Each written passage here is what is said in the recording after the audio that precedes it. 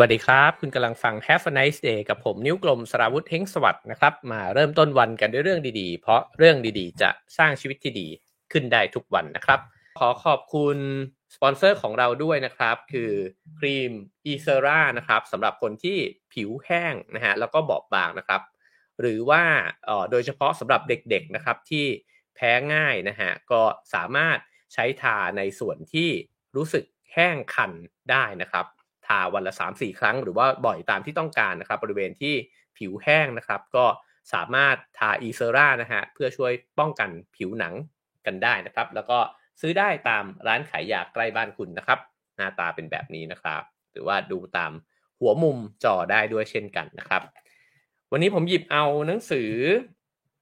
คลาสสิกเล่มหนึ่งนะครับเป็นหนังสือที่ถูกพูดถึงกันมานานแล้วก็เป็นที่ฮือฮากันนะครับในสากลเลยนะครับก็คือ The Man Who Mistook His Wife for a Hat นะฮะผู้เขียนก็คือ Oliver Sacks นะครับซึ่ง Oliver Sacks เนี่ยก็เป็นหมอนะฮะระบบประสาทเนี่ยชื่อดังแต่ว่าที่ทำให้เขาดังเนี่ยก็เพราะว่าเขาเขียนหนังสือได้สนุกด้วยนะครับแล้วก็เล่มนี้ก็ถือว่าเป็นเล่มเด็ดของเขาเลยนะครับในปกหลังเนี่ยก็เขียนบอกว่าสมองเนี่ยคือดินแดนลึกลับนะฮะอันเต็มไปด้วยปริศนาชวนฉงนที่ซุกซ่อนความมหัศจรรย์เนี่ยเอาไว้ไม่รู้จบนะครับแล้วก็เราอาจจะได้มีกุญแจดอกพิเศษนะฮะในการที่จะไขเข้าไปสู่ความลับของสมองนะครับแล้วก็เข้าไปเดินทางในโลกพิศวงนี้ร่วมกันนะฮะเมื่อได้อ่านหนังสือเล่มนี้นะครับผู้แปลคือคุณหมอชัยพัฒน์ชุนทรัตน์นะครับซึ่งก็หรือว่าหมอกิ๊กนะฮะเป็นหมอที่รู้จักกันดีนะฮะหมายถึงผมกับเขา ถ้าใครได้อ่านหนังสือหน่อไม้นะฮะที่ผมเขียนร่วมกับพี่ก้องทรงกรดบางยี่ขันธ์แล้วก็อัพนะฮะทรงศิลป์ทิวสมบุญนะครับก็จะมีฉากที่ผมนั่งคุยกับนักศึกษาแพทย์คนหนึ่งนะฮะโอ้หน่อไม้นี่เป็นหนังสือที่เขียนมานานแล้วนะครับซึ่งนักศึกษาแพทย์คนนั้นก็เติบโตขึ้นมาเป็นนายแพทย์ชัยพัฒน์นี่เองนะฮะก็คือหมอกิ๊กนะครับหมอกิ๊กส่งหนังสือเล่มนี้มาให้ผมแล้วก็เขียนลายเซ็นมาน่ารักมากเลยนะฮะเป็นลายเซ็นที่ผมชอบที่สุดอันนึงเลยนะครับเขาเขียนมาข้างหน้าแบบนี้นะครับเขียนบอกว่าแด่นักเขียนผู้เห็นนักอ่านเป็นเพื่อนนะครับดีใจที่ได้ส่งให้พี่เอนะครับขอบคุณกิ๊กด้วยนะครับ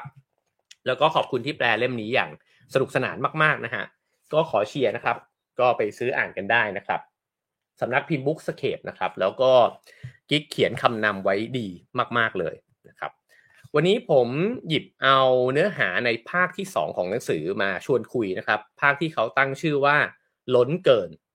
เดี๋ยวมาดูกันว่าไอ้คำล้นเกินเนี่ยมันคืออะไรนะครับโอลิเวอร์แซกส์เนี่ยก็เขียนบทนำ ในส่วนของภาคที่2เนี่ยนะครับโดยที่พยายามเกริ่นถึงเนื้อหาที่เราจะคุยกันในวันนี้นะครับเอาไว้ก่อนนะครับว่าคำว่าบกพร่องเนี่ยเป็นคำโปรดของคนที่ศึกษามาทางด้านประสาทวิทยานะครับคือเวลาที่หมอสมองหรือว่าคนที่ศึกษาด้านประสาทวิทยามาเนี่ยจะวิเคราะห์คนสักคนหนึ่งเนี่ยเขาก็จะดูว่าคนคนนั้นเนี่ยปกติหรือว่ามีระบบการทำงานเนี่ยที่มันบกพร่องไปหรือเปล่านะครับซึ่ง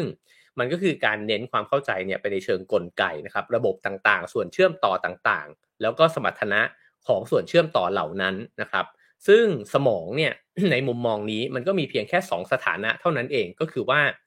มันใช้งานได้ดีหรือมันเสียหายแล้วก็ผิดพลาดนะครับพูดง่ายๆว่ามีปกติกับผิดปกตินี่แหละแต่ Oliver Sacks ก็บอกว่ามันอาจจะไม่เป็นแบบนั้นก็ได้นะฮะเพราะว่ามันอาจจะมีอะไรที่เบลอๆอยู่ตรงระหว่างกลางของคำว่าปกติกับผิดปกตินี่อยู่นะครับเขาก็บอกว่าถ้าเกิดว่าสถานะที่มันไม่ใช่ว่าใช้งานไม่ได้นะฮะแต่มันกลับกลายเป็นทำงานได้ดีจนเกินไปล่ะเราจะเรียกสิ่งนั้นเนี่ยว่ายังไงหากสมองมันเกิดกระตือรือร้นมากเกินปกตินะครับแล้วมันอาจจะทำให้เราเนี่ยมีความสุขมากกว่าปกติเนี่ยนะฮะมันจะกลายไปเป็นสภาวะแบบไหนโอ้แค่คำถามข้อนี้ก็น่าสนใจแล้วนะฮะ ลองคิดดูว่าถ้ามีคนคนหนึ่งเนี่ยแทนที่ถ้าสมองทำงานไม่ดีก็จะกลายเป็นว่าเขาจะลืมทุกสิ่งทุกอย่างใช่ไหมครับหรือว่าความจำไม่ค่อยดีสูญเสียความทรงจำไปเนี่ยแต่ถ้ามันทำงานได้ดีมากแล้วมันจำได้ทุกอย่างล่ะมันจะกลายเป็นยังไงนะครับถ้าเกิดว่าสมองทำงานได้ไม่ดีแล้วเขาไม่สามารถเชื่อมโยงอะไรได้แล้วก็กลายเป็นว่าไม่ค่อยรู้จักอะไรเลยแต่ถ้ามันทำงานได้ดีมากแล้วมันรู้จักไปหมดล่ะ มันจะเป็นยังไงนะครับอันนี้ก็เป็นตัวเกริ่นที่พาไปสู่เรื่องราวในภาคนี้นะฮะได้อย่างน่าสนใจมากเลยนะครับแล้วเขาก็เล่าว่าตัวผู้ป่วยคนไข้เนี่ยนะฮะก็มีอาการในแบบที่ เขาพูดออกมาว่าฉันเนี่ยกำลังมีความรู้สึกที่ดีอย่างร้ายกาจเลยคือมันดีซะจนมันล้นนะครับความรู้สึกนั้นเนี่ยมันเป็นยังไงปกติแล้วเนี่ยคนเราก็ไม่ปฏิเสธความสุขแล้วก็ความรู้สึกสบายดีอยู่แล้วนะฮะแต่ว่าถ้าเกิดว่ามันมีความสบายดีประเภทหนึ่งที่เราเริ่มรู้สึกแล้วว่ามันสบายแปลกๆว่ะมันเริ่มมีความสุขมากเกินไปนะฮะสุขจนผิดปกติเนี่ยเราจะเราจะมีความสุขยังไงเราจะมีความรู้สึกยังไงกันแน่นะครับลองคิดดูว่าถ้าเรามีความสุขแบบประหลาดอะคืออะไรๆมันก็มีความสุขไปหมดแล้วเราเริ่มรู้สึกว่ามันเพี้ยนๆว่ะมันผิดปกติไปจากเดิมนะฮะเราจะสุขหรือเราจะทุกข์กันแน่นะครับเดี๋ยวเรามาดูกันนะครับว่าตัวอย่างที่ผู้เขียนเขาหยิบยกขึ้นมาเนี่ยมันชวนคิดขนาดไหนนะครับ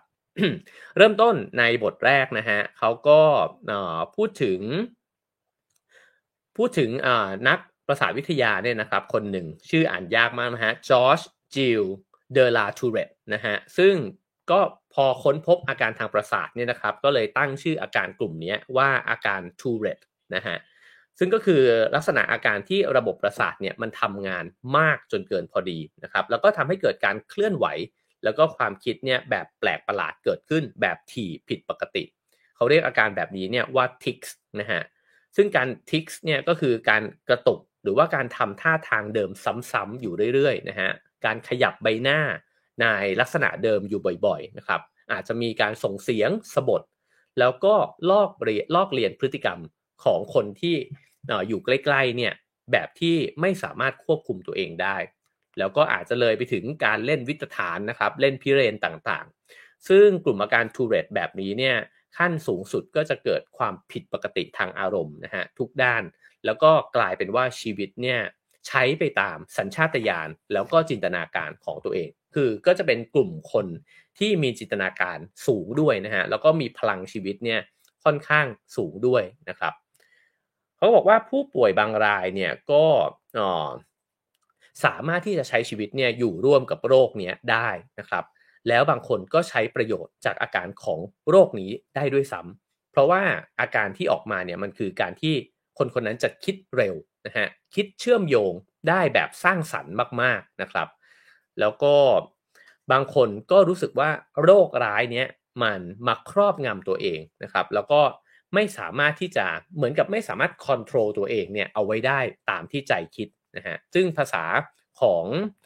คนที่ศึกษาเรื่องนี้เนี่ยเขาก็เรียกแบ่งออกมาเนี่ยเป็นคำง่ายๆนะครับว่า it กับ I นะฮะก็คือ I เนี่ยฉันเนี่ยมีความปรารถนา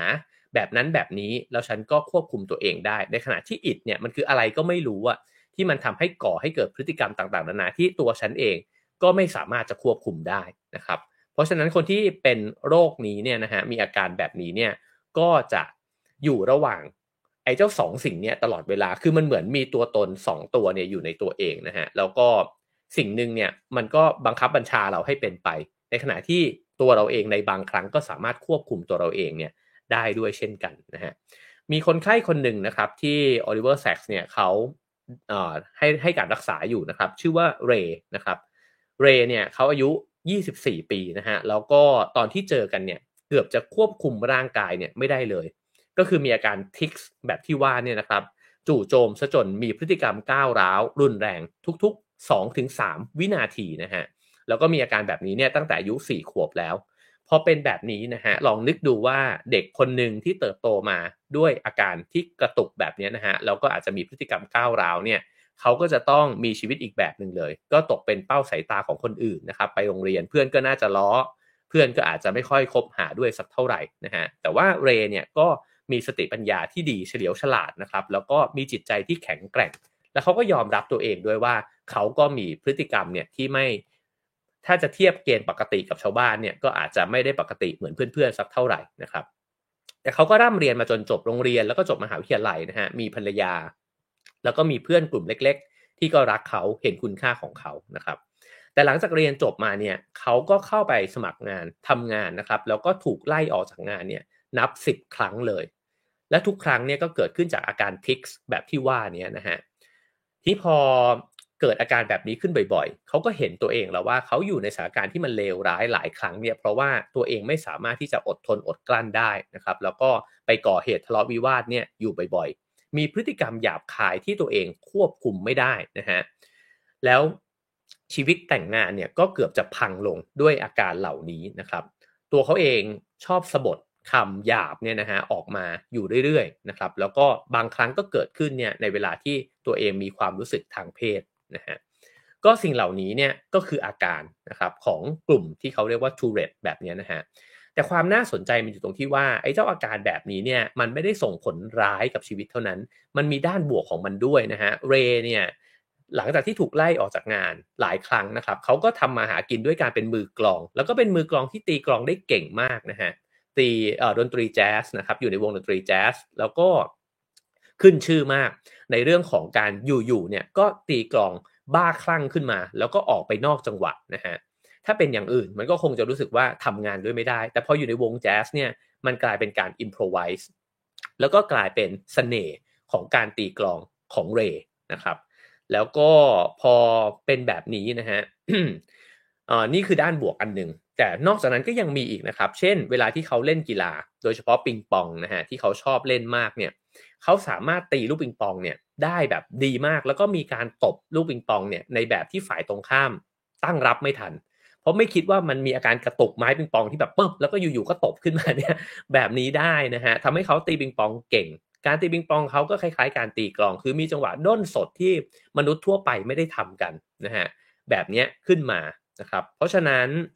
สิ่งเหล่านี้ก็เป็นสิ่งที่เรย์ได้รับจากอาการทูเรตแบบนี้ด้วยเช่นกันนะครับทีนี้มันก็มีปัญหาในชีวิตนะฮะแล้วเขาก็มาหาหมอนะครับมาหาโอลิเวอร์แซ็กซ์เนี่ยแหละหมอเนี่ยก็พยายามที่จะให้ยาเขาโดยที่รู้ว่ายาตัวนี้มันแรงนะครับคือยาเนี่ยมันไปลดอาการทิกส์ไออาการกระตุกเนี่ยนะฮะหรือว่ากระตือรือร้นเกินเหตุเนี่ยของเขาก็เลยพยายามที่จะให้โดสที่มันน้อยก่อนนะครับแต่แม้กระทั่งว่าให้ในโดสที่มันน้อยมากเนี่ยสัปดาห์ต่อมาที่มาเจอกันเรย์ก็บอกกับหมอบอกว่าโหยาหมอนี่มันโคตรแรงเลยนะฮะแล้วก็ทำให้เขาเนี่ยควบคุมตัวเองไม่ได้ในอีกแบบหนึ่งไปก็คือเสียสมดุลนะครับแล้วก็จากที่เคยเป็นคนที่กระฉับกระเฉงรวดเร็วมากนะฮะความเร็วมันก็ชะลอลงแล้วก็เลยกะเวลาต่างๆเนี่ยผิดพลาดไปการตอบสนองของเขาเนี่ยมันไม่ฉับพลันเหมือนก่อนนะฮะลองคิดดูว่าคนที่ทำอะไรฉับพลันเนี่ยมาตลอดชีวิตแล้วอยู่ๆเนี่ยมาถูกยาที่ไปกระตุ้นสมองนะฮะที่ทำให้สมองเนี่ยทำงานช้าลงมันก็เหมือนกับอยู่ๆก็เสียความรวดเร็วของตัวเองเนี่ยไปนะครับ แล้วก็มีสิ่งหนึ่งนะฮะที่เขาบอกว่าคนที่เป็น Tourette เนี่ยชอบเล่นกันก็คือเขาเป็นคนที่ว่องไวใช่ไหมฮะเขาก็จะชอบเล่นไอ้ประตูหมุนที่ในเมืองนอกมันจะมีเอาไว้กันลมหนาวเนี่ยนะฮะแล้วก็กระโดดเข้าไปเล่นว่าในจังหวะที่ถ้าเป็นคนทั่วไปก็อาจจะไม่เดินเข้าไปเนี่ยแต่คนที่เป็น Tourette เนี่ยก็จะกระโดดเข้าไปเพราะเขาเชื่อว่าเขาทันนะฮะปรากฏว่าพอได้ยาเข้าไปเขาก็ทำเหมือนเดิมแล้วก็กลับมาพบหมอด้วยใบหน้าที่ฟกช้ำนะฮะเพราะว่ากระโดดเข้าไปแล้วชนประตูหมุนคือเขาช้ากว่าเดิมแล้วนะครับ คราวนี้อาการที่เกิดขึ้นหลังจากให้ยาเนี่ยหมอก็บอกว่ามันเลยทำให้เขาเหวี่ยงไปอีกด้านหนึ่งมีอาการคล้ายๆผู้ป่วยที่เป็นพาร์กินสันนะครับก็คือมีอาการนิ่งค้างในบางจังหวะแล้วก็ร่างกายเนี่ยขยับเขยื้อนได้ไม่ค่อยดีนักนะฮะก็เลยคุยกันต่อว่าตกลงแล้วมันจะเอายังไงกันดีนะฮะเพราะว่าไอ้แบบเดิมก็เป็นปัญหาไอ้การให้ยาไปก็เป็นปัญหาเหมือนกันแล้วเรย์ก็บอกกับหมอเนี่ยบอกว่า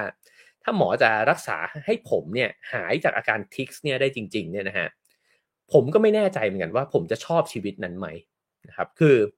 ผมไม่รู้เหมือนกันว่าผมอะจะเหลืออะไรอีกเพราะว่าตัวผมเนี่ยมันก็คือทิกส์เนี่ยแหละมันไม่มีอย่างอื่นแล้วเขาเติบโตมากับสิ่งนี้นะครับแล้วก็มันเหมือนเป็นทั้งพรแล้วก็คำสาปในตัวเขามันทำให้เขามีชีวิตที่มีปัญหาแต่มันก็ทำให้เขามีพรสวรรค์บางอย่างด้วยเช่นกันนะครับเขานิยามตัวเองว่าเขาเนี่ยเป็นคนขำขัน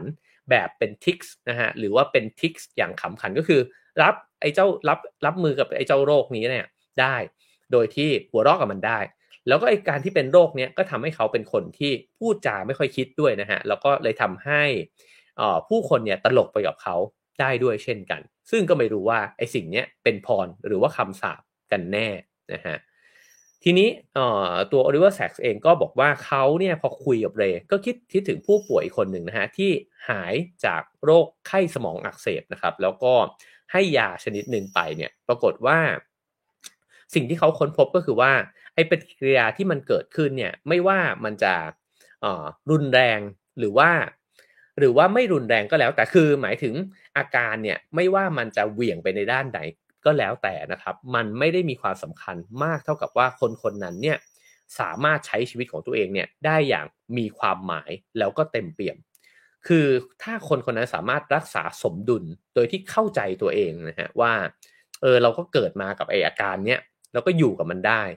หรือถ้าจะต้องให้ยาไปแล้วก็ยอมรับไอ้อาการที่ยามันสร้างขึ้นมาเนี่ยได้นะครับแล้วก็สามารถใช้ชีวิตต่อไปได้อย่างมีความหมายเนี่ยคนนั้นจะชอบชีวิตตัวเองมากกว่าฉะนั้นเนี่ยโจทย์เขาก็เลยบอกว่าเรย์จะต้องหาสมดุลตรงนี้ให้เจอมันอาจจะไม่ใช่การเลือกว่าเขาจะต้องเป็นแบบเดิมไปตลอดหรือเขาจะต้องให้ยาแล้วกลายเป็นคนที่เฉื่อยเหนื่อยลงนะฮะแต่ว่าสมดุลตรงนั้นเนี่ยมันอยู่ตรงไหนนะครับเขาก็เลยนัดเรย์เนี่ยให้มาเจอกันทุก3เดือนนะครับแล้วก็ให้มาเจอกันสัปดาห์ละครั้งเป็นเวลา3เดือนนะครับแล้วก็มาดูว่าเราจะจินตนาการถึงชีวิตใหม่เนี่ยได้ยังไงบ้างเขาก็ชวนเรย์นะฮะคิดว่าลองจินตนาการถึงชีวิตตัวเองแบบที่มันไม่มีอาการทูเรตเนี่ยเลยนะฮะว่ามันจะเป็นยังไงแล้วเขาจะใช้ชีวิตยังไงถ้าอาการเหล่านี้มันไม่หลงเหลือเลยนะครับ อันนี้คล้ายๆกับที่เราเคยคุยกันเรื่อง placebo นะครับว่า ถ้าร่างกายเนี่ยมันเชื่อไปแบบหนึ่งมันจะเปลี่ยนแปลงไปได้ไหมนะฮะอันนี้หมอพยายามจะบอกว่ายังไม่ต้องใช้ยาแต่ให้ลองคิดดูก่อนว่าถ้าคุณคิดแบบนั้นเนี่ยมันจะเปลี่ยนแปลงไหมนะครับ สิ่งที่เกิดขึ้นน่าสนใจมากนะครับคือพอเรย์ผู้ที่เติบโตมากับอาการทูเรตเนี่ยตลอดเวลาอาการกระตุกเนี่ยนะฮะ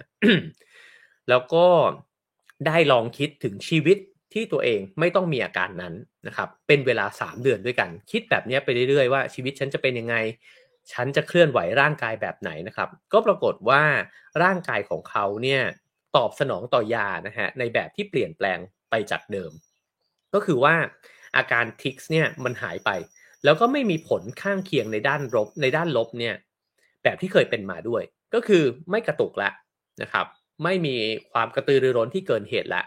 แล้วก็ไม่ได้เหวี่ยงไปอีกข้างแบบพาร์กินสันด้วยก็คือไม่ได้เป็น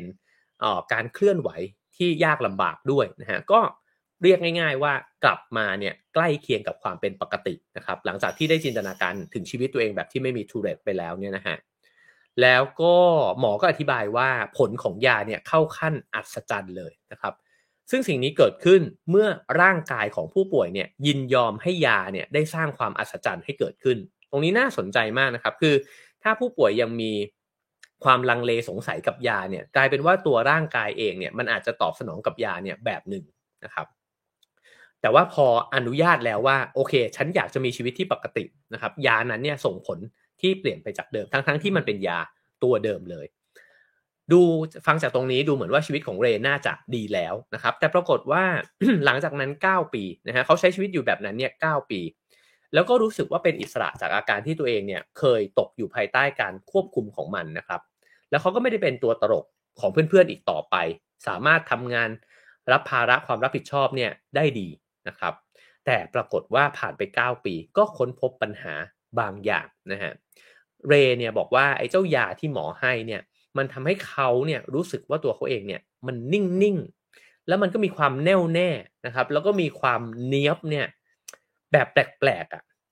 คือในคุณสมบัติทั้งหมดที่ว่ามาเนี่ยนิ่งแน่วแน่เนี๊ยบเนี่ยนะฮะล้วนแล้วแต่เป็นคุณสมบัติที่เราต่างปรารถนาด้วยกันทั้งสิ้นนะฮะแต่เรย์เองเนี่ยกลับรู้สึกว่า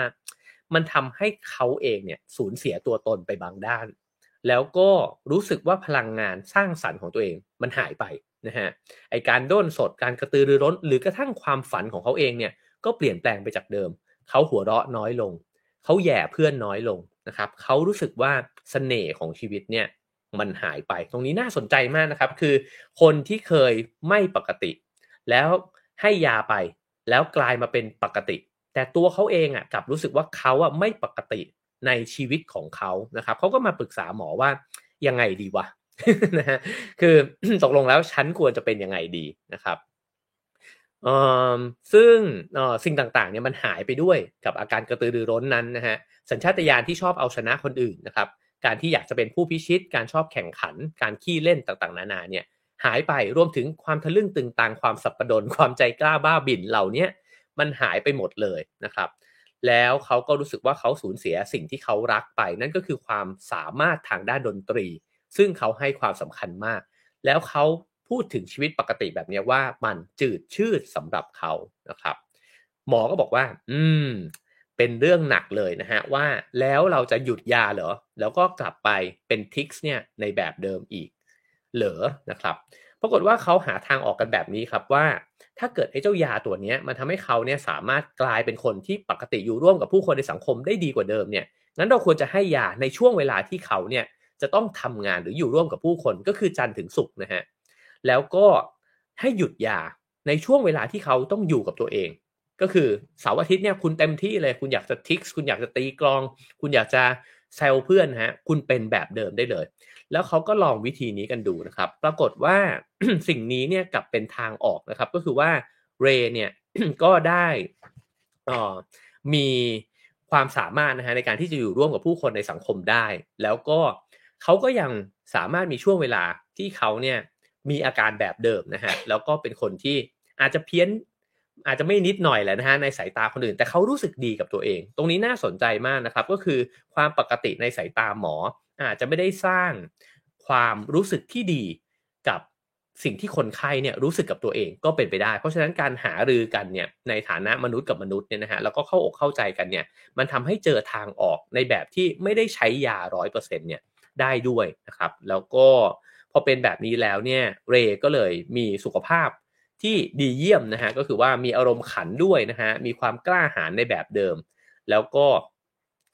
สิ่งหนึ่งที่โอลิเวอร์แซกบอกก็คือว่าเขานับถือในเรื่องของความแข็งแกร่งทางจิตวิญญาณของเรย์นะครับเพราะว่าเรย์ต้องผ่านชีวิตที่มันทดลองอะไรมามากมายเต็มไปหมด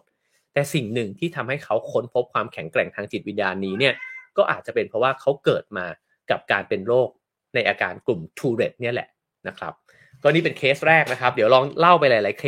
เคสนะครับแล้วก็จะรู้สึกว่าโอ้มันอัศจรรย์นะฮะแล้วมันทำให้เราทบทวนถึงผู้คนที่เราพบเจอในชีวิตนะครับว่าคนบางคนที่เราไม่เข้าใจว่าทำไมเขาเป็นคนแบบนั้นเนี่ยมันอาจจะมีอาการทางสมองบางอย่างก็ได้รวมถึงตัวเราเองด้วยเวลาที่ผมคุยกับกิ๊กเนี่ยนะฮะกิ๊กซึ่งเป็นผู้แปลแล้วเขาก็เรียนมาทางด้านสมองนะฮะเราชอบคุยกันเล่นๆว่าเอาจริงนะฟังเรื่องที่กิ๊กเล่าให้ฟังเรื่อยๆเนี่ยมันจะรู้สึกว่าโลกเนี้ยมันไม่มีคนปกติจริงหรอกว่ะมันบ้ากันเป็นคนละแบบ เพียงแค่บ้ามากบ้าน้อยแล้วก็บ้าแบบไหนเท่านั้นเองแล้วเราก็ดันไปเชื่อว่าไอ้สิ่งที่เราเป็นน่ะมันเป็นปกติแล้วเราก็ไปตัดสินคนอื่นว่าไอ้คนแบบนี้มันเพี้ยนนะฮะซึ่งจริงเขาอาจจะมองเราเพี้ยนไปอีกแบบก็ได้เช่นกันนะครับเคสต่อไปเป็นสุภาพสตรีท่านหนึ่งนะฮะอายุ90ปีนะครับชื่อนาตาชาแล้วก็เขามาหาหมอเนี่ยแล้วก็เล่าให้ฟังว่าหลังฉลองวันเกิดตอนอายุ88ปีไปได้ไม่นานเนี่ยเขาพบว่าตัวเองเนี่ยมีความเปลี่ยนแปลงอย่างประหลาดมากเลยนะฮะแล้วก็รู้สึกว่ากระปี้กระเป๋ามีชีวิตชีวาเหมือนกลับไปเป็นสาวอีกครั้งสิ่งหนึ่งที่เจ๋งมากเลยก็คือเริ่มหันกลับไปมองหนุ่มๆนะฮะแล้วก็รู้สึกกระดี้กระดากับหนุ่มๆมากไม่เพียงเท่านั้นเนี่ยคุณนาตาชาเนี่ยยังไปตามจีบหนุ่มๆด้วยนะฮะ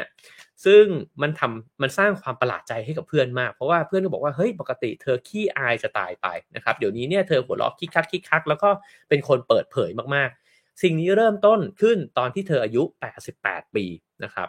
แล้วก็เธอรู้สึกดีมากกับไอ้อาการเนี้ยว่าแบบเฮ้ยมันดีจังเลยอะแม้ว่าเราจะแก่แล้วแต่มันกลับรู้สึกกระชุ่มกระชวยขึ้นมาใหม่นะครับแต่อยู่มาวันหนึ่งเธอเริ่มรู้สึกว่าเฮ้ยมันแปลกไปว่ะเพราะว่าเริ่มรู้สึกว่า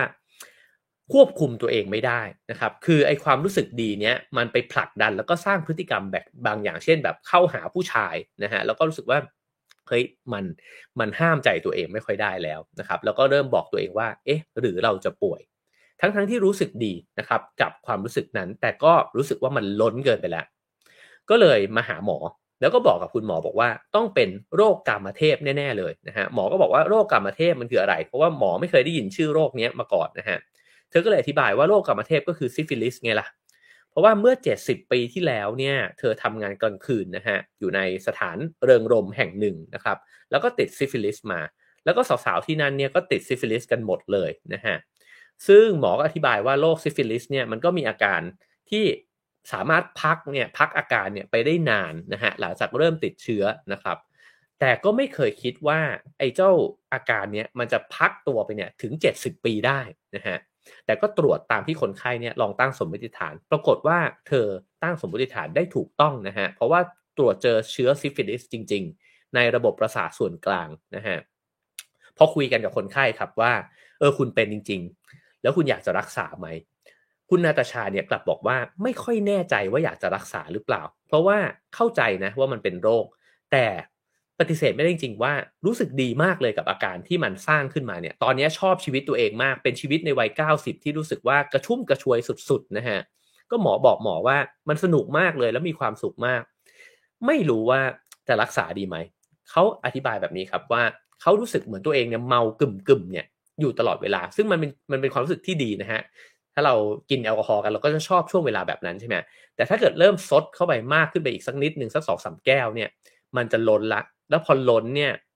มันจะเริ่มควบคุมตัวเองไม่ได้แล้วคุณนาตาชาอธิบายตัวเองว่ามันเหมือนคนเสียสติน้ำลายไหลนะฮะแล้วก็อาจจะตัวเกร็งขึ้นมาเลยถามหมอบอกว่าหมอว่าเรารักษาให้อาการมันคงที่ประมาณนี้ไปได้ไหมนะครับหมอก็เลยตัดสินใจให้ยาเพนิซิลลินเนี่ยให้กับคุณนาตาชาเนี่ยนะฮะแล้วก็บอกว่าก็อาจจะไม่ได้คาดหวังว่าให้สมองเนี่ยมันเปลี่ยนกลับไปเป็นแบบเดิมนะฮะก็ยังคงมีพฤติกรรมที่ขาดความยับยั้งชั่งใจเนี่ยอยู่เล็กน้อยแต่เอายาเนี่ยเหมือนไปชะลอลงแค่นั้นเองนะฮะแล้วก็นี่คือการตัดสินใจของหมอนะครับร่วมกับคนไข้แล้วก็เขาก็บอกว่าคาดหวังว่าเธอเนี่ยจะมีความกระชุ่มกระชวยแบบนี้ไปจนถึง100 ปีนะฮะอันนี้ก็เป็นอีกเคสหนึ่งที่น่าสนใจว่าอาการป่วยมันทำให้คนเนี่ยรู้สึกดีกับตัวเองแต่ถ้ามันเริ่มมีความสุขจนล้นเกินก็จะเริ่มเป็นห่วงตัวเองด้วยเช่นกันครับคราวนี้คุณหมอเองเนี่ยก็อธิบายว่ามันทำให้เขานึกถึงอีกเคสหนึ่งนะครับคนไข้ชื่อว่ามิเกลนะฮะแล้วก็มารักษาอาการที่คล้ายๆกับตอนแรกเนี่ยมันจะถูกเรียกว่าแมเนียนะฮะแต่ว่าพอตรวจเจอเนี่ยปรากฏว่าตรวจเจอซิฟิลิสเหมือนกันแล้วก็สิ่งที่หมอลองเทสเนี่ย ก็คือลองวาดรูปนะครับถ้าใครดูทาง YouTube อยู่ก็จะโชว์รูปให้เห็นนะฮะว่ารูปที่มัน simple เนี่ย ก็คือเป็นรูปสี่เหลี่ยมแล้วก็วงกลมแล้วก็กากบาทแค่นี้นะฮะ simple เลยหมอวาดสิ่งนี้ลงไปบนกระดาษแล้วก็บอกคนไข้บอกว่าคุณช่วยวาด copy ภาพนี้ให้ผมหน่อยนะครับสิ่งที่คนไข้ทำครับเขาไม่ยอมวาดรูปตามหมอเขากลับเห็นรูปของหมอเนี่ยเป็นกล่องใบหนึ่งแล้วเขาก็วาดรูปดึงมันขึ้นมาเป็น3มิติแล้วก็วาดเป็นกล่องเลยนะฮะแล้วก็ในนั้นเนี่ยมีส้มแล้วก็เติมส้มลงไปมากขึ้นเรื่อยๆแล้วก็บรรยายว่าในนี้มันมีส้มมากมายเลยสนุกสนานมากกับการวาดรูปนี้หมอก็บอกเฮ้ยทำไมมันบันเจิดขนาดนั้นก็เริ่มใหม่คุณวาดรูปที่2นะหมอวาดรูปเดิมเลยครับสี่เหลี่ยมวงกลมกากบาทคนไข้บอกว่าคนไข้กับวาดรูปว่าวเนี่ยขึ้นมาบนท้องฟ้านะฮะกำลังแบบว่าว่อนอยู่เลยแล้วก็วาดสายเชือกหมอก็บอกไหนคุณลองวาดต่อสิเขาก็วาดเด็กคนนึงเนี่ยกำลังดึงว่าวเนี่ยให้แบบโบยบินอยู่บนท้องฟ้านะครับแล้วเขาบอกเขาก็สนุกสนานมากเลยกับไอการวาดสิ่งเหล่านี้มันคือความคิดที่บันเจิดมากเพราะว่าคนที่มีอาการทางสมองเนี่ยมีความกระตือรือร้นเนี่ยเกินกว่าที่คนทั่วๆไปเป็นนะครับแล้วพอหมอลองให้ยากลับกลายเป็นว่ากลับมาอีกครั้งหนึ่งนะฮะแล้วหมอให้วาดรูปเดิมเลยเขาวาดรูปเหมือนหมอครับแต่เป็นรูปที่มีขนาดหดเล็กลงนะครับแล้วเขาก็บอกว่าเขาไม่บรรยายด้วยความกระตือรือร้นแบบเดิมอีกต่อไปละบอกว่าผมมองไม่เห็นอะไรอีกต่อไปละผมเห็นมันแค่เนี้ยแล้วก็ผมไม่ได้มีชีวิตชีวาในแบบเดิมแล้วทุกอย่างเนี่ยมันดูเหมือนตายไปหมดแล้วนะฮะตรงนี้ก็เป็นการสวิงกลับอีกข้างหนึ่งคือยาเนี่ย มันไปช่วยนะฮะที่ทำให้อาการเหล่านี้เนี่ยมันกลับคืนมาใกล้เคียงกับความเป็นคนปกติแต่ไอความพรุ่งพล่านแบบเดิมของคนคนนั้นเนี่ยมันหายไปหมดเลยนะครับแล้วเขาก็หมอก็เลยอธิบายนะฮะว่าแล้วไอ้เจ้าสิ่งเหล่านี้เนี่ยเราจะจัดสมดุลมันยังไงดีคือจินตนาการที่มันพรุ่งพล่านแบบนั้นเนี่ยมันอาจจะมีความผิดปกตินะฮะในสายตาคนอื่นแล้วก็มันอาจจะล้นเกินไปบ้างในส่วนของคนไข้แต่การที่เอายาไปเปลี่ยนแปลงพฤติกรรมเดิมของเขาเนี่ยมันกลับทำให้ชีวิตทั้งชีวิตของเขาเนี่ยที่มันเคยมีและเคยเป็นมาตลอดเนี่ยมันหายวับไปเลยนะครับอันนี้ก็เป็นอีกเคสหนึ่งนะฮะคราวนี้มาถึงอีกเคสหนึ่งนะครับอันนี้ก็สนุกมากนะฮะคือผู้ป่วยของเขาเนี่ยตอนที่เดินเข้ามาอยู่ในห้องรักษานะฮะเขาก็ทักคุณหมอบอกว่าเป็นไงวันนี้รับอะไรดีครับนะครับแล้วคนนี้ชื่อทอมสันนะครับคุณหมอก็บอก คุณทอมสันนี่คุณแบบมองเห็นผมเป็นอะไรอีกแล้วเนี่ยนะครับคือทอมสันเนี่ยพยายามที่จะถามว่าจะรับอะไรดีเพราะว่าเขาเนี่ยเคยขายของชำอยู่นะครับเขาบอกอ๋อโทษทีไฟมันมืดเนี่ยผมนึกว่าคุณเป็นลูกค้าซะอีกแล้วโหคุณจะเป็นใครไปได้ล่ะถ้าคุณไม่ใช่ทอมพิกกินส์นะฮะเพื่อนรักของผมนี่แหละนะฮะแล้วก็หันไปบอกกับพยาบาลบอกว่าผมกับทอมเนี่ยชอบไปดูรถแข่งกันอยู่บ่อยๆนะครับหมอก็เลยบอกว่าคุณทอมสันครับคุณจำคนผิดอีกแล้วนะฮะเขาบอกอ๋อใช่ผมลืมอีกแล้วจริงๆคุณคือทอมนี่นะเนี่ยคุณเนี่ยชอบใส่เสื้อโค้ทขาวมาอย่างเงี้ยแล้วเอ๊ะหรือจริงๆคุณคือไฮมี่กันแน่นะฮะคุณเป็นคนขายเนื้อนี่แต่ทำไมวันนี้ชุดคุณไม่ค่อยเปื้อนเลือดเลยล่ะมันขายไม่ค่อยดีเหรอช่วงนี้ก็คือคุณทอมสันเนี่ยทักคุณหมอเนี่ยนะฮะด้วยชื่อคนเนี่ยจำนวนมากมายเต็มไปหมดเลยโดยที่มันอยู่ๆมันก็ผุดขึ้นมาในหัวของเขานะครับแล้วหมอก็อธิบายว่าทอมสันเนี่ยทักเขาเป็นคน10คนในช่วงเวลาเพียงแค่5นาทีแล้วเขาก็เดาวนแบบนี้ไปเรื่อยๆทั้งที่จริงก็ต่างรู้กันดีว่าเขาเนี่ยจำหมอไม่ได้แล้วก็ไม่รู้ด้วยว่าตัวเองเนี่ยกำลังอยู่กับใครอยู่ที่ไหนแล้วทำอะไรอยู่นะครับเขามีแค่ความทรงจำเดิมๆว่าเขาเนี่ยเป็นอดีตเจ้าของร้านขายของชำนะครับแล้วก็เป็นผู้ป่วยอาการคอซาคอฟเนี่ยนะฮะขั้นรุนแรงแล้วตอนนี้เขาถูกนำมารักษาตัวอยู่ในแผนกประสาทวิทยานะครับสิ่งที่เกิดขึ้นเนี่ยก็คือว่าอาการของคุณทอมสันเนี่ยคือการพลั่งพลูเรื่องราวต่างๆนานาเนี่ยนะฮะแบบไร้จุดจบราวกับเล่านิทานเนี่ยไปได้เรื่อยๆเลยแล้วก็มีภาพหลอนที่ไม่หยุดนิ่งเลยนะฮะในภาพหลอนเหล่านั้นเนี่ยมันเต็มไปด้วยความฝันผู้คนวัตถุสถานการณ์เหตุการณ์ต่างๆนะครับตอนที่เอ่อเขาไปเจอเจ้าหน้าที่เนี่ยเขาก็เรียกเจ้าหน้าที่เนี่ยด้วยชื่อต่างๆนานามากมายนะฮะแล้วก็เขาเคยขึ้นแท็กซี่ไปแล้วแท็กซี่เนี่ยบอกว่าเขาไม่เคยเจอผู้โดยสารที่มีชีวิตที่น่าสนใจขนาดนี้มาก่อนเลยพอลองถามแท็กซี่ว่าทำไมคุณถึงบอกแบบนั้นฮะเพราะแท็กซี่บอกว่าคนคนนี้เขาเล่ามาเนี่ยชีวิตเขาสนุกมากคือเขาเคยไปมาทุกที่เลยทำมาแล้วทุกอย่างนะครับแล้วก็เจอคนมาแล้วทุกแบบเนี่ยไม่น่าเชื่อว่าทั้งหมดแบบนี้จะเกิดขึ้นได้ภายในชั่วชีวิตเดียวนะฮะหมอก็บอกว่าใช่สิเพราะเขาเนี่ยไม่ได้มีชีวิตเดียวคือเขามีหลายชีวิตมากซ้อนอยู่ในตัวเขานะครับแล้วก็เขาเห็นสิ่งเหล่านั้นเนี่ยพร้อมกันเนี่ยเกิดขึ้นหมุนเวียนอยู่ตลอดเวลา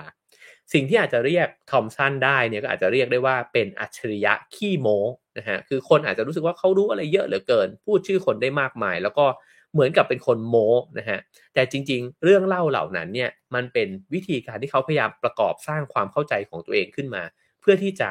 บอกว่าฉันเป็นใคร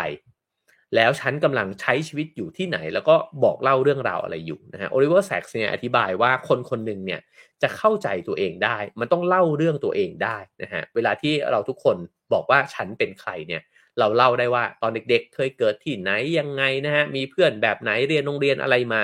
เรื่องราวเหล่านี้ที่มันค่อยๆเชื่อมดอทต่างๆเข้าด้วยกันเนี่ยมันนิยามความเป็นเราแต่คนที่สูญเสียความทรงจำเหล่านี้นะฮะหรือว่าไม่สามารถประกอบไอ้เจ้าดอทเหล่านี้เข้าด้วยกันได้เนี่ยมันนิยามไม่ได้ว่าตกลงแล้วเนี่ยฉันเป็นใครแล้ววิธีที่ทอมสันพยายามจะทำก็คือว่าพยายามที่จะเอาภาพที่มันผุดขึ้นมาเนี่ยร้อยเรียงเข้าด้วยกันตลอดเวลาเพราะถ้าเขาหยุดปุ๊บเนี่ยเขาจะ lost แล้วเขาก็จะรู้สึกว่าตกลงมันคืออะไรวะนี่ฉันทำอะไรอยู่แล้วฉันเป็นใครกันแน่นะฮะฉะนั้นเขาจึงหยุดไม่ได้นะครับเขาจะต้องพูดอยู่ตลอดเวลาแล้วก็บอกกับผู้คนเนี่ยอยู่ตลอดเวลาเขาพูดจาสิ่งเหล่านี้ด้วยความกระตือรือร้นแล้วก็ดูเหมือนว่าสนุกนะฮะแต่หมอก็บอกว่าจริงๆมันอาจจะไม่ใช่เพราะถ้าสังเกตใบหน้าของเขาเนี่ยมันมีความตึงเครียดอยู่ด้วยเสมอนะครับแล้วก็สิ่งที่เราเห็นเนี่ยมันเหมือนเป็นเพียงแค่เปลือกนอกอันสวยงามของเขาเท่านั้นเองแต่ข้างในเนี่ยมันว่างเปล่ามากๆคือเขาน่าจะตระหนักรู้อยู่เหมือนกันว่าข้างในมันอธิบายไม่ได้นะฮะแต่คำพูดทั้งหมดที่เล่ามาเนี่ยมันเพียงแค่เพื่อประคับประคองความเป็นจริงเนี่ยให้มันดำเนินต่อไปเท่านั้นเองความสับสนมันเกิดขึ้นอีกนะฮะตรงที่ว่าหมอบอกว่าถ้าเกิดเรารู้ว่าทั้งหมดที่เขาพูดมาเนี่ยมันเป็นเรื่องโม้ทั้งนั้นมันเป็นเรื่องในจินตนาการเขาทั้งหมดเนี่ยมันยังง่ายกว่าแต่มันแยกไม่ออกเลยครับว่าทอมสันเนี่ยกำลังเข้าใจความเป็นจริงที่มันเกิดขึ้นจริงหรือเขาเข้าใจมันในแบบที่เขาสมมุติมันขึ้นมาแล้วก็จินตนาการมโนขึ้นมาเองนะฮะเพราะครั้งหนึ่งระหว่างที่กำลังรักษาอยู่เนี่ยทอมสันก็บอกอ้าวนั่นบ๊อบนี่บ๊อบเขาเป็นน้องชายผมเนี่ยเขาเพิ่งเดินผ่านไปเมื่อกี้ นะหมอก็ต้องคิดว่าเอาอีกแล้วเพ้ออีกแล้วนะฮะปรากฏว่าบ๊อบเปิดประตูเข้ามาครับแล้วบอกอ้าวเนี่ยผมชื่อบ๊อบครับเนี่ยเป็นน้องชายของทอมสันแล้วหมอก็แบบอ้าวเห็นจริงนี่หว่านะครับคือไอ้เจ้าสิ่งเหล่านี้มันสลับไปสลับมาเนี่ยอยู่ตลอดเวลานะครับระหว่างเรื่องราวที่เป็นจริงและไม่จริงครั้งหนึ่งเขาพูดถึงพี่ชายชื่อจอร์จนะฮะแล้วก็บอกว่าเนี่ยจอร์จก็เป็นอย่างนั้นอย่างนี้เนี่ยแล้วบ๊อบก็บอกว่าเฮ้ยแต่จอร์จเนี่ยตายไปตั้ง19 ปีแล้วนะ แล้วทอมสันก็ไม่สนใจนะฮะก็เล่าเรื่องจอร์จต่อว่าแต่จอร์จเป็นคนดีนะเนี่ยโอ้โหตอนนั้นนี่มันแบบสนุกมากเลยเราไปที่นั่นที่นี่กันนะครับคือเขาไม่มีความรู้สึกด้วยกับความรู้สึกของคนอื่นแล้วก็ไม่มีความรู้สึกว่าจะเศร้าโศกเสียใจอะไรกับข้อมูลใหม่เนี่ยที่น้องเนี่ยเพิ่งทักมาว่าเฮ้ยแต่พี่เขาเสียชีวิตไปแล้วนะครับซึ่งสิ่งเหล่านี้นะฮะมันทำให้ทอมสันเนี่ยเหมือนกับประกอบสร้างตัวเองเนี่ย ขึ้นมาไม่ได้เลยแล้วก็มีความสับสนแบบนี้ตลอดเวลาคนที่จะต้องติดต่อสื่อสารกับเขาเนี่ยก็สับสนด้วยนะครับสิ่งหนึ่งที่มันน่าเห็นใจมากเนี่ยก็คือไอ้เจ้าสภาวะแบบนี้เนี่ยมันทำให้ทอมสันไม่สามารถที่จะเงียบลงได้เลยนะครับเพราะว่าเมื่อเงียบลงแล้วเนี่ยเขาจะพบกับความจริงนั่นก็คือความว่างเปล่าในชีวิตของตัวเอง แล้วการที่ไล่เรียงเรื่องราวแบบนี้ไปเรื่อยๆมันคือการพยายามที่จะสร้างสมดุลนะฮะเป็นกระบวนการปรับสมดุลให้กับตัวเองเนี่ยได้เหมือนกับประคับประคองชีวิตตัวเองเนี่ยต่อไปให้ได้นะครับคราวนี้คุณหมอเขาก็ไม่มีทางออกนะฮะแต่ว่าสิ่งหนึ่งที่เขาสังเกตเห็นก็คือว่าเวลาที่ทอมสันเป็นอาการแบบนี้ก็คือช่วงเวลาที่เขาจะต้องอยู่กับมนุษย์คนอื่น เพราะเขาจำเป็นที่จะต้องเล่าเรื่องนู้นเรื่องนี้เนี่ยเพื่อสื่อสารกับคนตรงหน้าเขาหรือไม่ก็ทักคนตรงหน้าเขาเนี่ยว่าเป็นใครอะไรยังไงมาจากไหนนะฮะแต่สิ่งหนึ่งที่เกิดขึ้นก็คือเวลาที่เขาเดินเข้าไปนะฮะในสวนดอกไม้ที่สถาน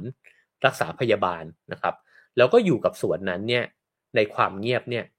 เขาไม่ต้องมีปฏิสัมพันธ์กับมนุษย์นะฮะแล้วก็ทำให้ความสงสัยในตัวตนของเขาเนี่ยมันผ่อนคลายลงเขาไม่ต้องนิยามตัวเองว่าเขาเป็นใคร หรือเขารู้จักคนตรงหน้าหรือเปล่า แล้วเขาก็อยู่กับความเงียบนั้นเนี่ยกับธรรมชาติเนี่ยได้นะฮะแล้วในสภาวะที่ไร้ถ้อยคำนั้นเนี่ยมันก็อาจจะทำให้เขาเนี่ยได้รู้สึกถึงนะฮะถึงการดำรงอยู่ของเขาเนี่ยแบบแท้จริง แล้วก็ได้อยู่กับตัวตนที่มันอาจจะเป็นในแบบที่เขาเป็นเนี่ยอย่างแท้จริง โดยที่เขาไม่จำเป็นจะต้องปกป้องตัวเองว่าฉันเนี่ยเป็นคนปกติ แล้วก็พยายามพิสูจน์ตัวเองให้คนอื่นเห็นนะครับนี่ก็เป็นอีกเคสหนึ่งเหมือนกัน ก็เป็นความล้นเกินนะฮะล้นที่จำเป็นจะต้องทักคนนู้นคนนี้เนี่ยอย่างล้นเกินนะครับอาจจะเล่าอีกสัก2เคสนะครับ2-3เคสนะฮะอีกอันหนึ่งก็คือชื่อว่าคุณนายบีนะครับเคยเป็นอดีตนักวิจัยเคมีนะฮะแล้วก็เขาบอกว่ามีพฤติกรรมที่เปลี่ยนแปลงไปอย่างรวดเร็วเลยนะฮะกลายเป็นคนที่ตลกแล้วก็บางครั้งเนี่ยก็ขาดความยับยั้งชั่งใจนะฮะเพราะว่าไปตรวจเจอว่ามีก้อนเนื้อเนี่ยเกิดขึ้นในสมอง แล้วก็เป็นก้อนเนื้อมะเร็งนะฮะในสมองส่วนหนึ่งที่ทำให้เกิดอาการแบบนี้ขึ้นนะครับตอนที่เจอหมอเนี่ยเธอก็ทักว่าอ้าวว่าไงคุณบาทหลวงนะครับอีกแป๊บหนึ่งก็เรียกว่าอ้าวเป็นไงล่ะคุณแม่ชีนะฮะแล้วก็ค่อยเรียกว่าไงคะคุณหมอนะครับปรากฏว่าหมอก็บอกว่าอ้าวแล้วนี่ตกลงคุณเห็นผมเนี่ยเป็นอะไรกันแน่คุณคุณบีเนี่ยนะฮะก็บอกว่าก็ฉันก็ตอนแรกเห็นเคราคุณเนี่ยก็คิดว่าคุณเป็นบาทหลวง แล้วก็ตอนเห็นเสื้อคุณใส่เสื้อสีขาวก็คิดว่าคุณเป็นแม่ชี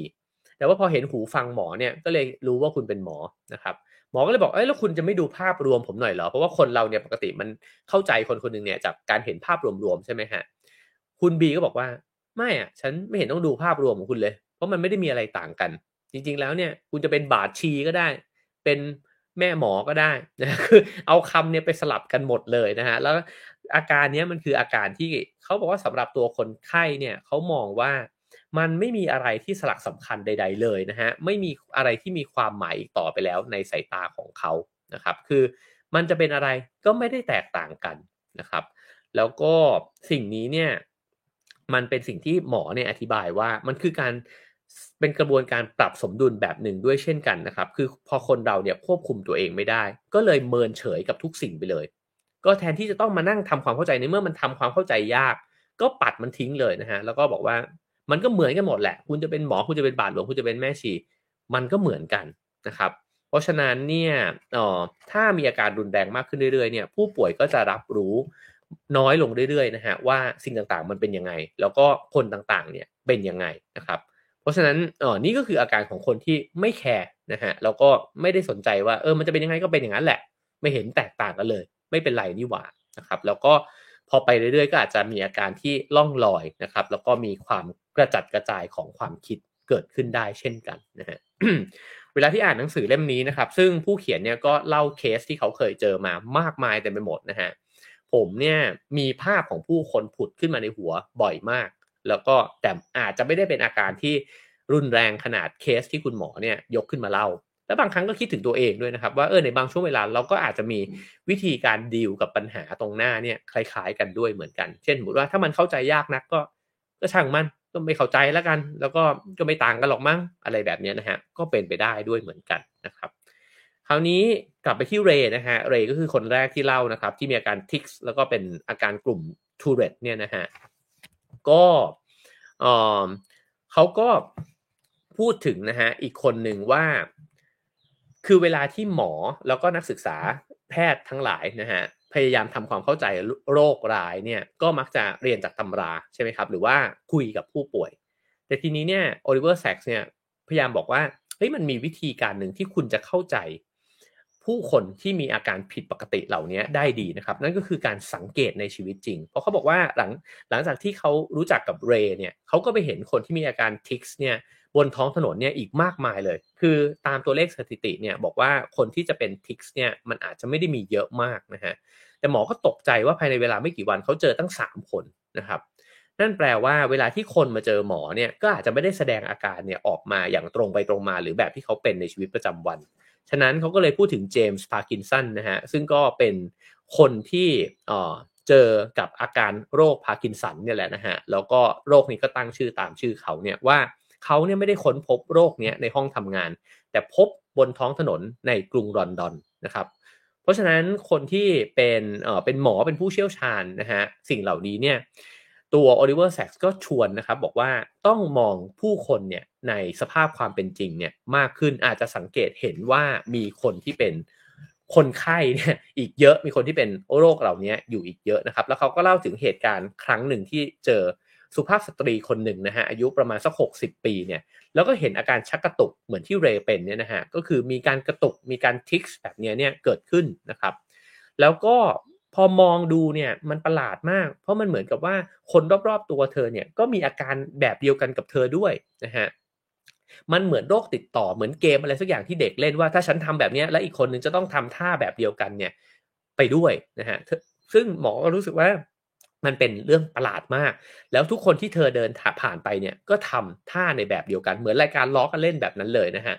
พอสังเกตใกล้ๆจึงเห็นนะครับว่าจริงๆแล้วเป็นตัวของเธอเองเนี่ยแหละ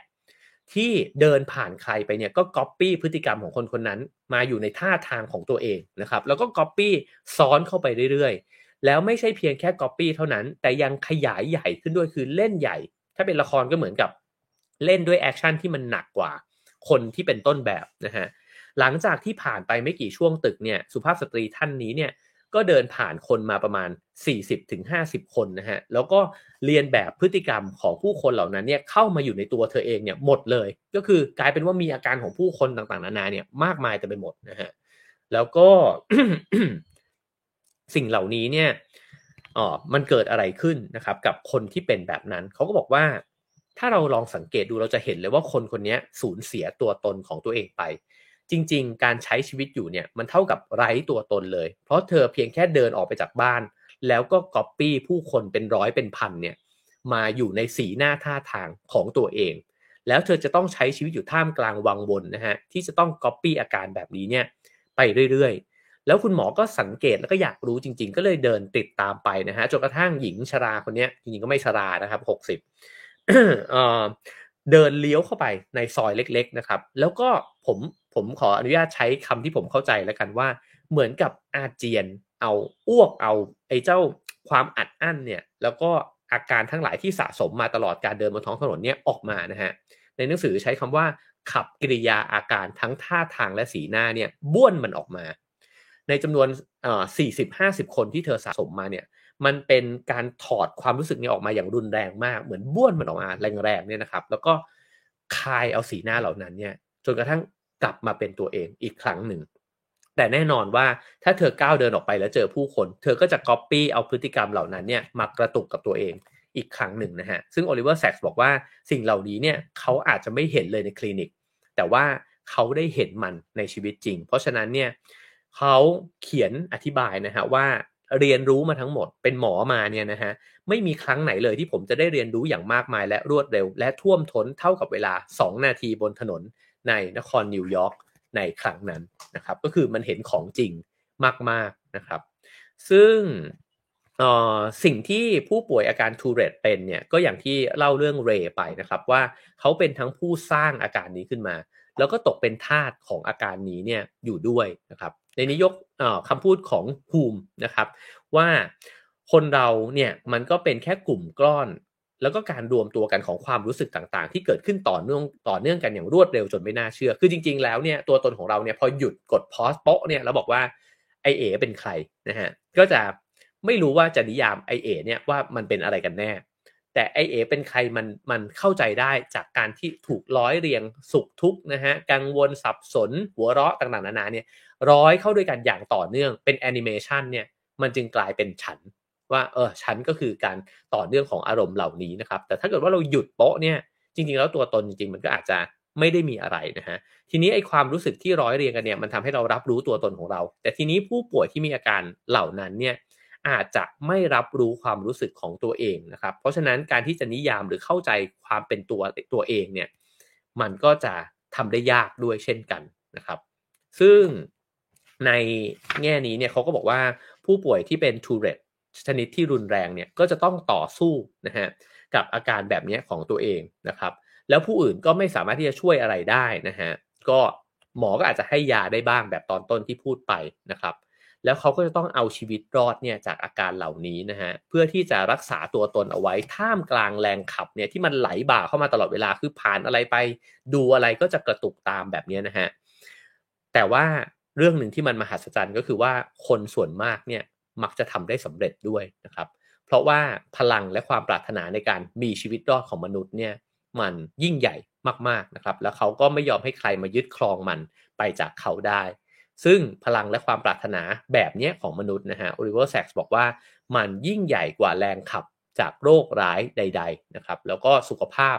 ของนักสู้เพื่อสุขภาพเนี่ยก็จะได้รับชัยชนะเสมอนะครับผู้เขียนเนี่ยลงท้ายบทเอาไว้แบบนั้นผมว่าทั้งหมดที่เล่ามาเนี่ยเราจะเห็นภาพนะครับว่าคนที่มีอาการผิดปกติในนิยามของแพทย์แล้วกันนะครับทางสมองเนี่ยมันก็จะมีอาการที่เวลาเรามองเห็นเนี่ยอาจจะรู้สึกว่าอาจจะเรียกง่ายๆถ้าเป็นเพื่อนเราก็บอกมันเพี้ยนๆเปล่าวะนะครับแล้วผมอยากจะชวนกันลองสอดส่องพฤติกรรมนะฮะทั้งของตัวเองแล้วก็ของคนรอบตัวเนี่ยว่ามันมีอาการเพี้ยนเล็กๆแบบเนี้ยคนนี้มันพูดเร็วจังวะคนนี้มันพูดแล้วหยุดวะคนนี้ทำไมมันแบบว่ามันอิกนอร์ทุกอย่างเลยวะอะไรเงี้ยนะครับผมว่ามันยากมากนะครับที่เราจะตัดสินมนุษย์สักคนหนึ่งว่าเขาควรจะเป็นแบบไหน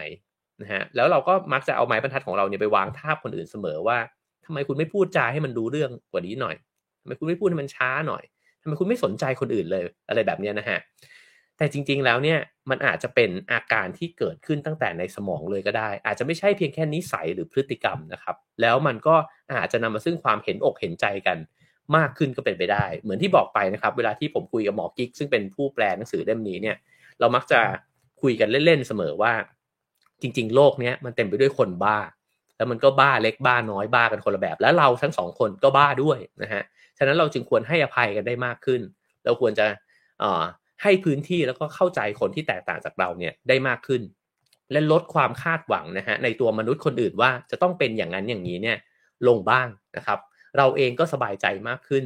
เขาเองก็สามารถมีปฏิสัมพันธ์กับเราเนี่ยได้ดีมากขึ้นด้วยเช่นกันนะครับเวลาที่อ่านเรื่องราวของสมองแล้วก็อาการทางสมองเยอะๆเนี่ยนะครับผมเองเนี่ยผมจะรู้สึกว่าเราใจกว้างกับมนุษย์เนี่ยได้มากขึ้นมากเลยนะครับและทั้งหมดนั้นก็คือเนื้อหาที่นำมาฝากกันในวันนี้นะครับกับ Have a nice day นะครับกับหนังสือเล่มนี้นะครับปกสวยมากชอบปกมากเลยนะฮะ The Man Who Mistook His Wife for a Hat นะครับ Oliver Sacks นะครับผู้แปลคือคุณหมอชัยพัฒน์ชุนหรัตน์นะครับก็สำหรับพิมพ์ Bookscape นะครับถ้าสนใจก็ลองหาอ่านได้นะครับจะมีเคสที่สนุกๆมากมายเลยถ้ามีโอกาสผมจะหยิบมา เล่าสู่กันฟังอีกนะครับเพราะผมชอบแล้วก็เชื่อว่าเวลาที่เราฟังเรื่องราวเหล่านี้เนี่ยเราจะมีความเมตตากรุณาต่อเพื่อนมนุษย์เนี่ยมากขึ้นด้วยนะครับก็เช่นเคยนะครับสามารถให้คะแนนความพึงพอใจกันเข้ามาได้นะครับ5 4 3 2 1 0นะครับฟังแล้วรู้สึกชอบไหมเป็นประโยชน์ไหมนะครับแล้วก็ขอบคุณสปอนเซอร์ของเราด้วยนะครับครีมอีเซล่านะครับสำหรับเด็กๆน้องๆนะครับหรือว่าผู้ที่มี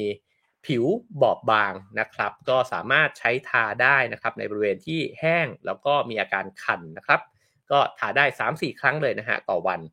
แล้วก็เพื่อปกป้องผิวหนังของคุณนะครับสามารถหาซื้อได้ตามร้านขายยาใกล้บ้านคุณนะครับขอบคุณครีมอีเซรานะครับแล้วก็สามารถสั่งซื้อหนังสือนะครับของนิ้วกลมนะครับได้ตามที่ช่องทางที่ขึ้นอยู่บนหน้าจอนะครับแอดไลน์ @roundfinger นะครับแล้วก็ให้การสนับสนุน Have a nice day นะครับได้ตามเบอร์บัญชีที่ขึ้นอยู่บนหน้าจอนะครับถ้าเกิดว่าเห็นว่าเนื้อหาสาระของเราเป็นประโยชน์นะครับก็ได้หมดทุกอย่างนะฮะโดยทุกวิถีทางนะ แล้วก็กดแชร์กดไลค์กันได้นะครับแล้วก็กด subscribe กันไว้ได้เช่นกันนะครับพรุ่งนี้จะมี Have a nice brain นะครับสั้นๆ15 นาทีนะครับก็เจอกันได้ 9 โมงเช้านะครับเสาร์อาทิตย์หน้าผมจะขออนุญาตลาหยุดเข้าถ้ำนะฮะไปเขียนหนังสือเล่มใหม่นะครับเพราะฉะนั้นผมจะลาไป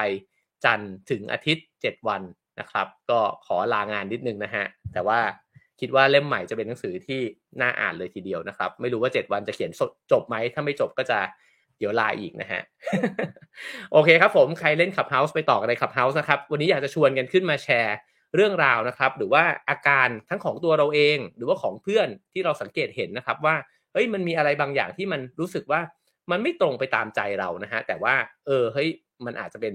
อาการที่เรารู้สึกว่าเฮ้ยมันก็ปกติอีกแบบหนึ่งก็ได้นะครับความเพี้ยนก็คือความปกติแบบหนึ่งนะฮะผมเชื่อแบบนั้นนะครับเพราะทุกคนล้วนแล้วแต่เพี้ยนกันไปคนละแบบแล้วเจอกันพรุ่งนี้ครับผม Have a nice day ครับ